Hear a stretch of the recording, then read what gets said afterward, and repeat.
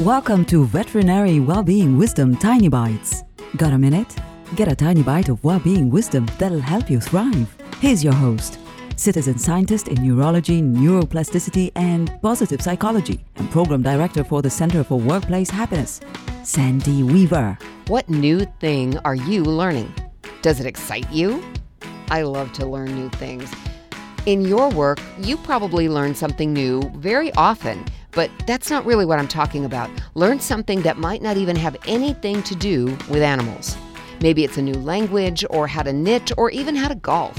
Learning something new is a great way to decompress and de-stress. For more well-being wisdom, visit theveterinarianschampion.com. I'm Sandy Weaver. Want more tiny bites of veterinary well-being wisdom? Subscribe to the podcast and share it with your friends. And there's lots more at centerforworkplacehappiness.com. Here's to your well-being, one tiny bite at a time.